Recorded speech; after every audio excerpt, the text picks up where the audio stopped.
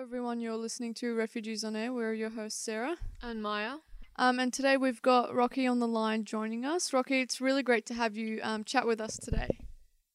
Thank you so much for having me here. I'm really excited to be a part of your program. No problem. First things first, why don't you tell us a little bit about yourself and where you're from? So I'm from Afghanistan. Both of my parents were born and raised there, but after their marriage, they moved to Iran in the hopes of creating a better life for themselves and their children. Me and my siblings were born in Iran, and we have a lot of good memories there as well as a lot of bad memories. But nevertheless, our hardworking parents has always taught us to be grateful for the things that we have and work hard for the things that we don't yet have. So I've always been a refugee in my life. I've never been to my hometown, which is Afghanistan.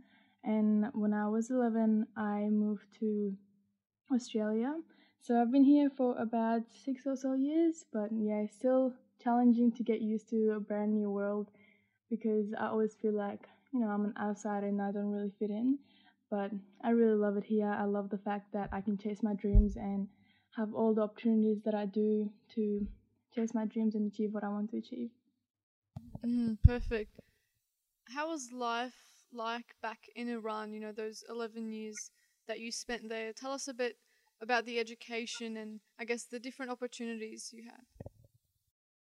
Yeah, so Iran is a very small country with a very big population. The population there is about 82 million, I believe.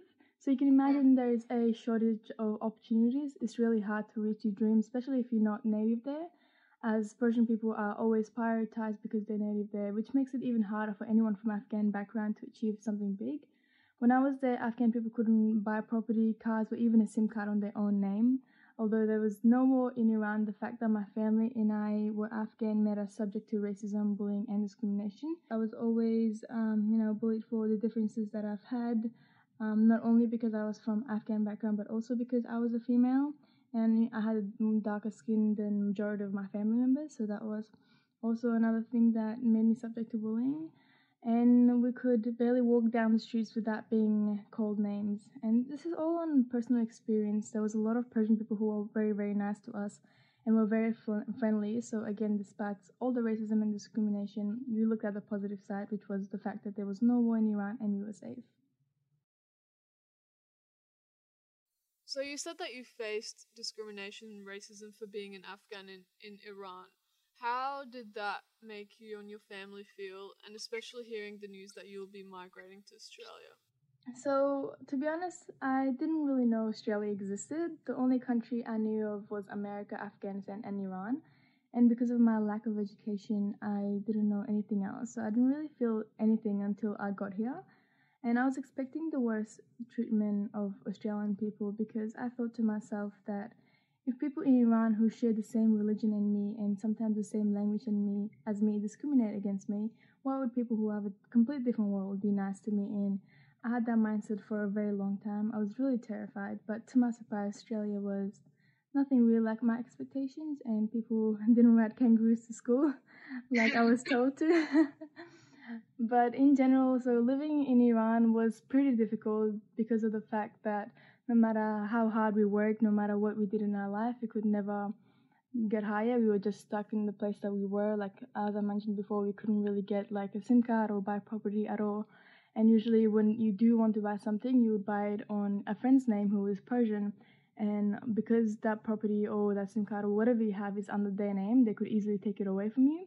So it's a really, really difficult way of living, knowing that you're always like underneath the other people, and that if there was an opportunity, even if you worked really hard for it, you'll still not be considered if there's other people. But we made it. We're here now, and we're doing good.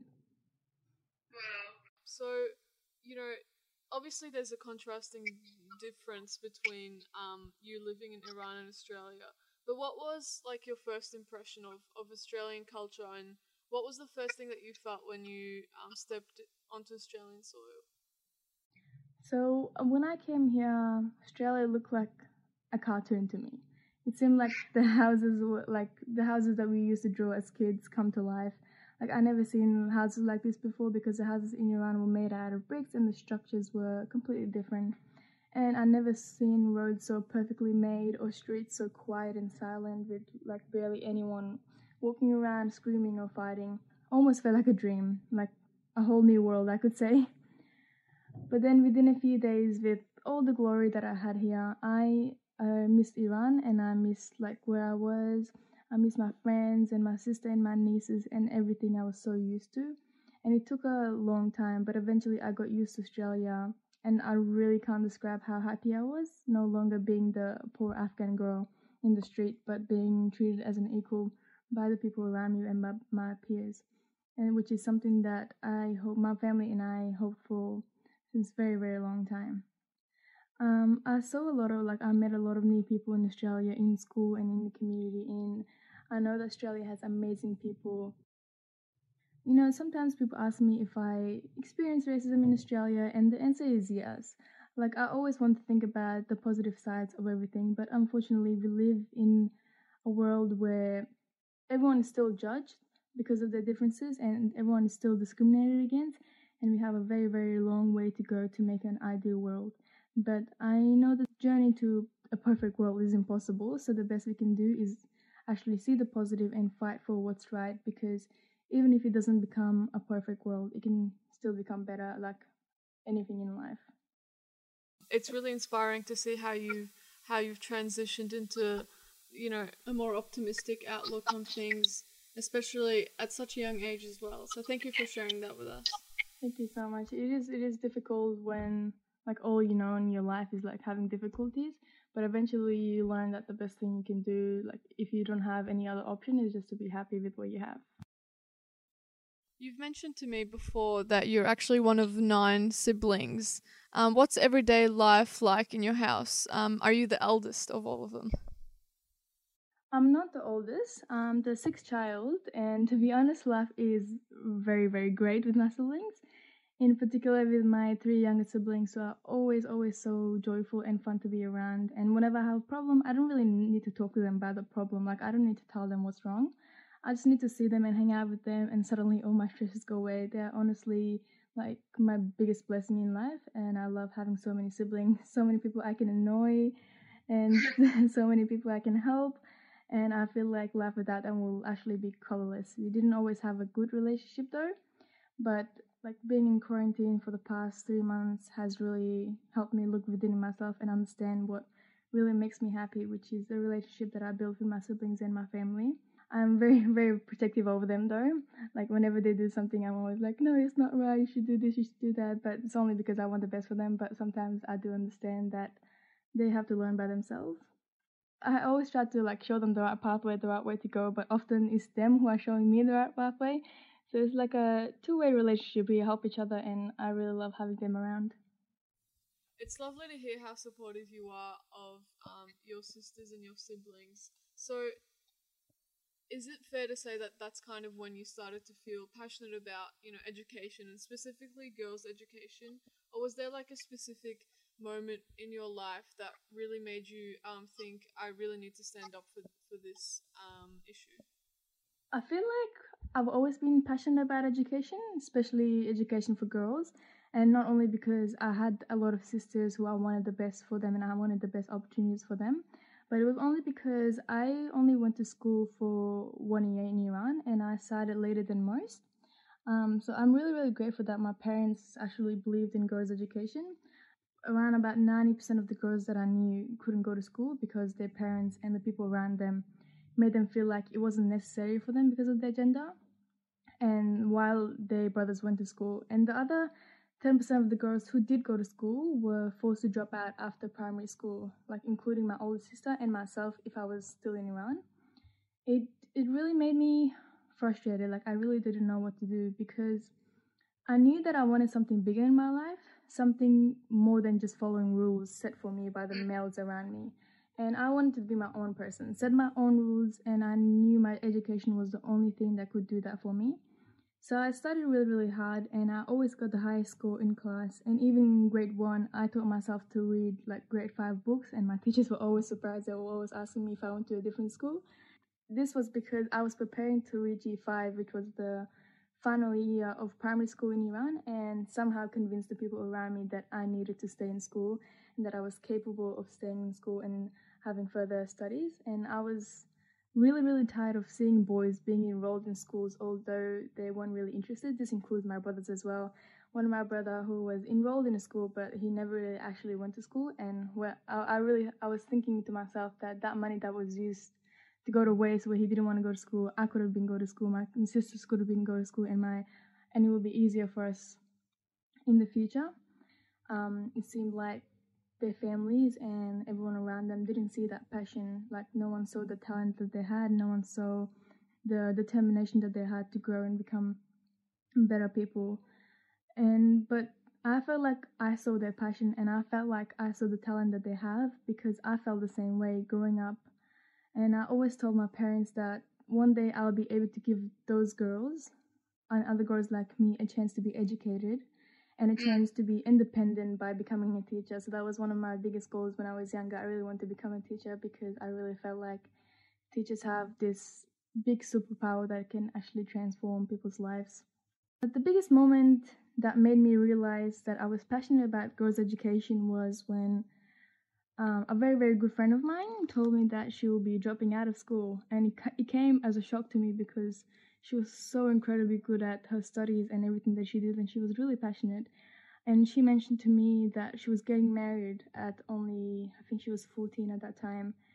She said she was getting married to the guy who would pay for her brother's education, which was an even more of a shock to me. And I just thought that it was the most unfairest thing to do to someone who loves what they're doing. And this talented girl was giving up basically her entire life and her entire passion, her entire future for her brother's future. And I really thought that was unfair, because I thought that her brother wanted to work hard. There would be other ways to make them both go to school and achieve their dreams other than sacrificing one's future for another.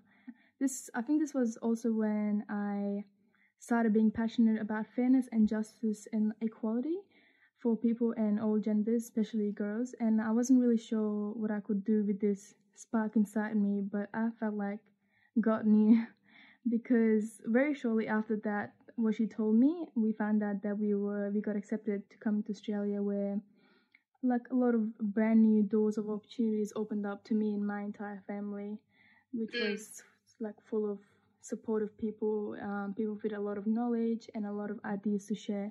And I think when you think about justice, equality, and fairness, it seems like such a cliche thing for someone to say they're passionate about.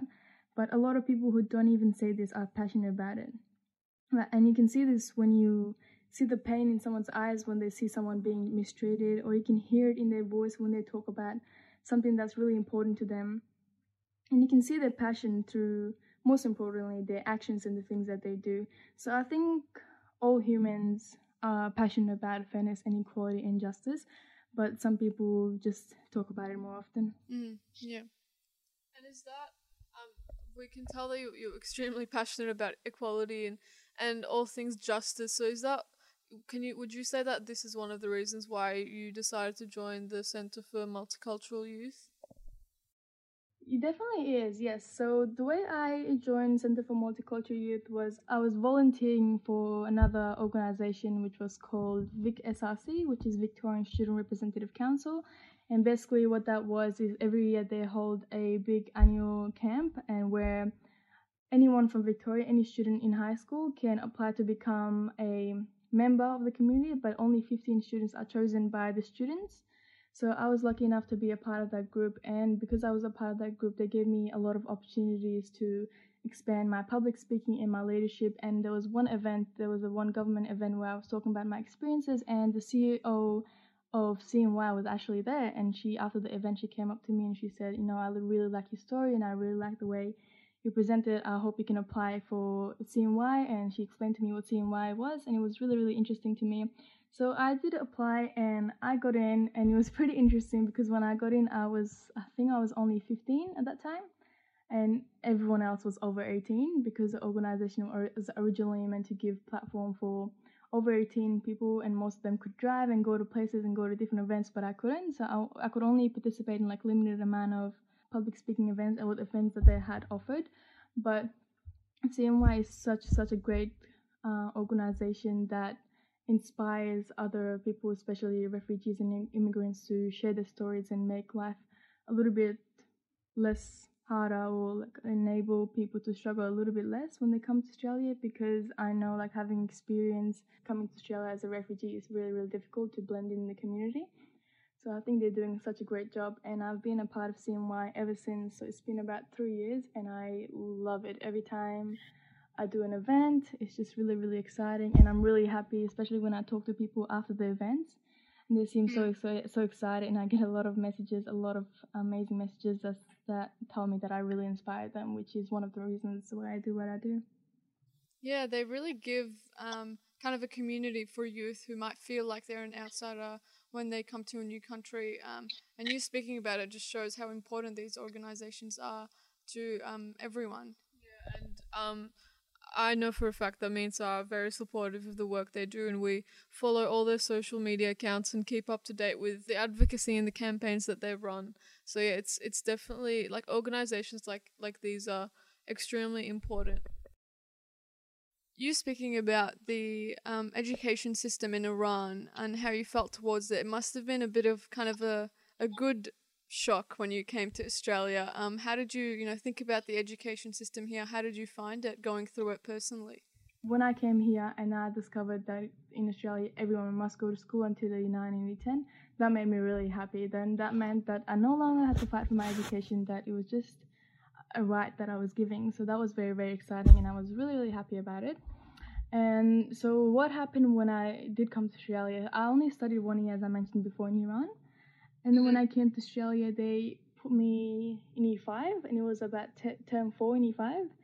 So that was pretty difficult because, I skipped 4 years of education, and then I also didn't know how to speak English.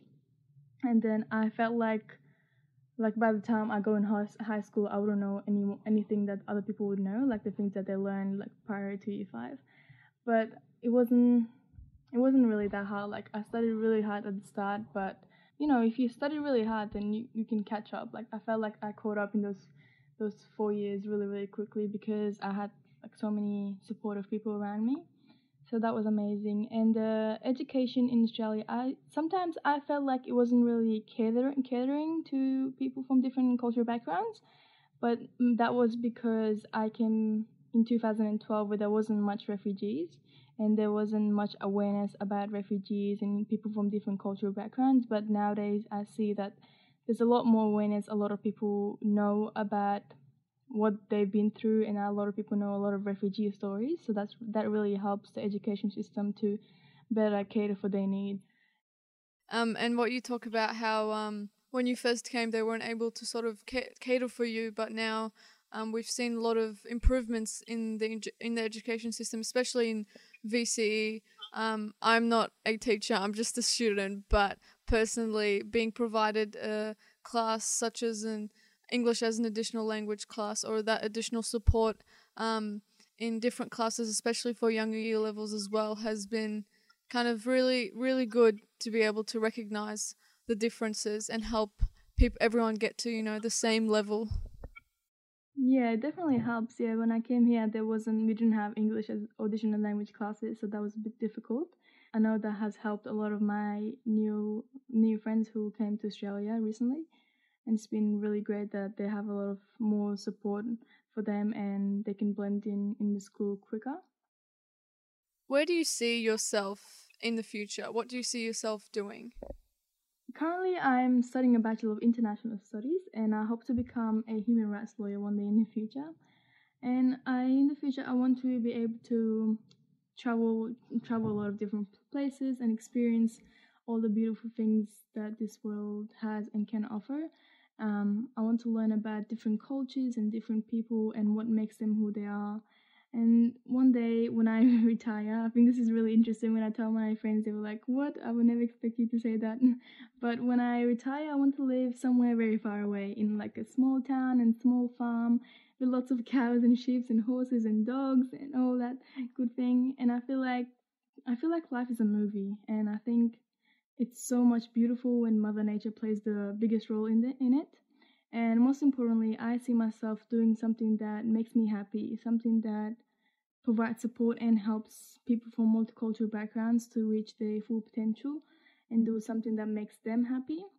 And I'm so grateful and really believe everything happens for a reason. So I will follow whatever makes me happy, and I know you'll help me reach somewhere good.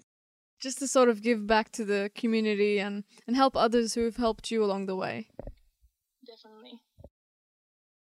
What advice would you give to someone who has recently moved to Australia? I feel like most immigrants and refugees are so resilient and so hardworking, and so I don't really think they need any advice. But an advice that I could give them would be to, open up and take every single opportunity that knocks on your door. Like, don't be scared and just embrace your differences, because you are what makes Australia so great, the differences that you have and the cultures that you share with Australian people and the community. And just never forget your lived experiences, because those lived experiences really make you who you are. But one other thing is don't forget your experiences, but at the same time don't let those experiences define who you are and who you can become. Just use those experiences to build a stronger you, to build a better future for yourself. And because I really believe, and I think a lot of people believe, that all people are worthy of all the good things in this world. What advice would you give our listeners on how to make newly arrived migrants in Australia feel more welcome? Maybe is there something that you kind of wish was in place for you when you first arrived here? I think it's so simple to make someone feel welcomed.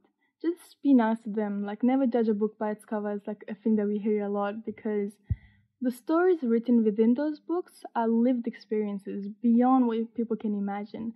And some of these people, I feel like they fought dragons and monsters to get here. So give them a chance to show themselves, ask about their stories, empathize with them, and don't make them feel like they're smaller than you because of the differences.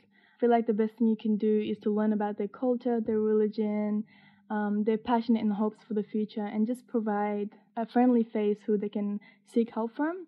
And one thing that I've seen more of today that I wish was in place when I came here is, I mentioned before as well, but it's multicultural events that invite a person of different backgrounds to speak about their experiences. I feel like CMY plays a very, very big role in Victoria about this, and I think the differences that public speakers made in my life were really, really extraordinary. It really inspired me to work harder to do something bigger. And I think when I first came here, I didn't really have the most biggest dream. The only thing I wanted to do at that time was just to finish my studies, because I felt like that was so important. But when I saw people from different cultures, different backgrounds, that they've been here for a while and they know Australia and they know the system, and they talk to me about their experiences and everything that they achieved, it really made me even more passionate about the things that I kind of pushed to the side, because I felt like they weren't achievable. And just the fact that they shared their stories with me really made me want to share my story as well, and made me feel like if they can do it, then I can do it as well. Thank you for sharing that. I'm sure our listeners really appreciate all the advice that you've provided, and more importantly, the story that you've shared with us. Is there anything else that you wanted to add? I just want to say thank you to you guys for doing this program. I think it's such a wonderful thing to do, where you have a platform to make a difference in other people's life and share other people's stories. So it's really great, and thank you so much for having me in your program. It's been really wonderful, and I really, really appreciate it. That's okay. Thank you. I'm really glad that we could finally do this. One more question though. When you mentioned Vic SRC, did you go to the 2017 camp? Yes, I was. Were you? Oh my god, I was there too. Yeah, I was. I was so shy and awkward, and I went just with two other people from my school that I didn't really know very well, and it was such an amazing experience. And I wish we met each other back then, but we didn't.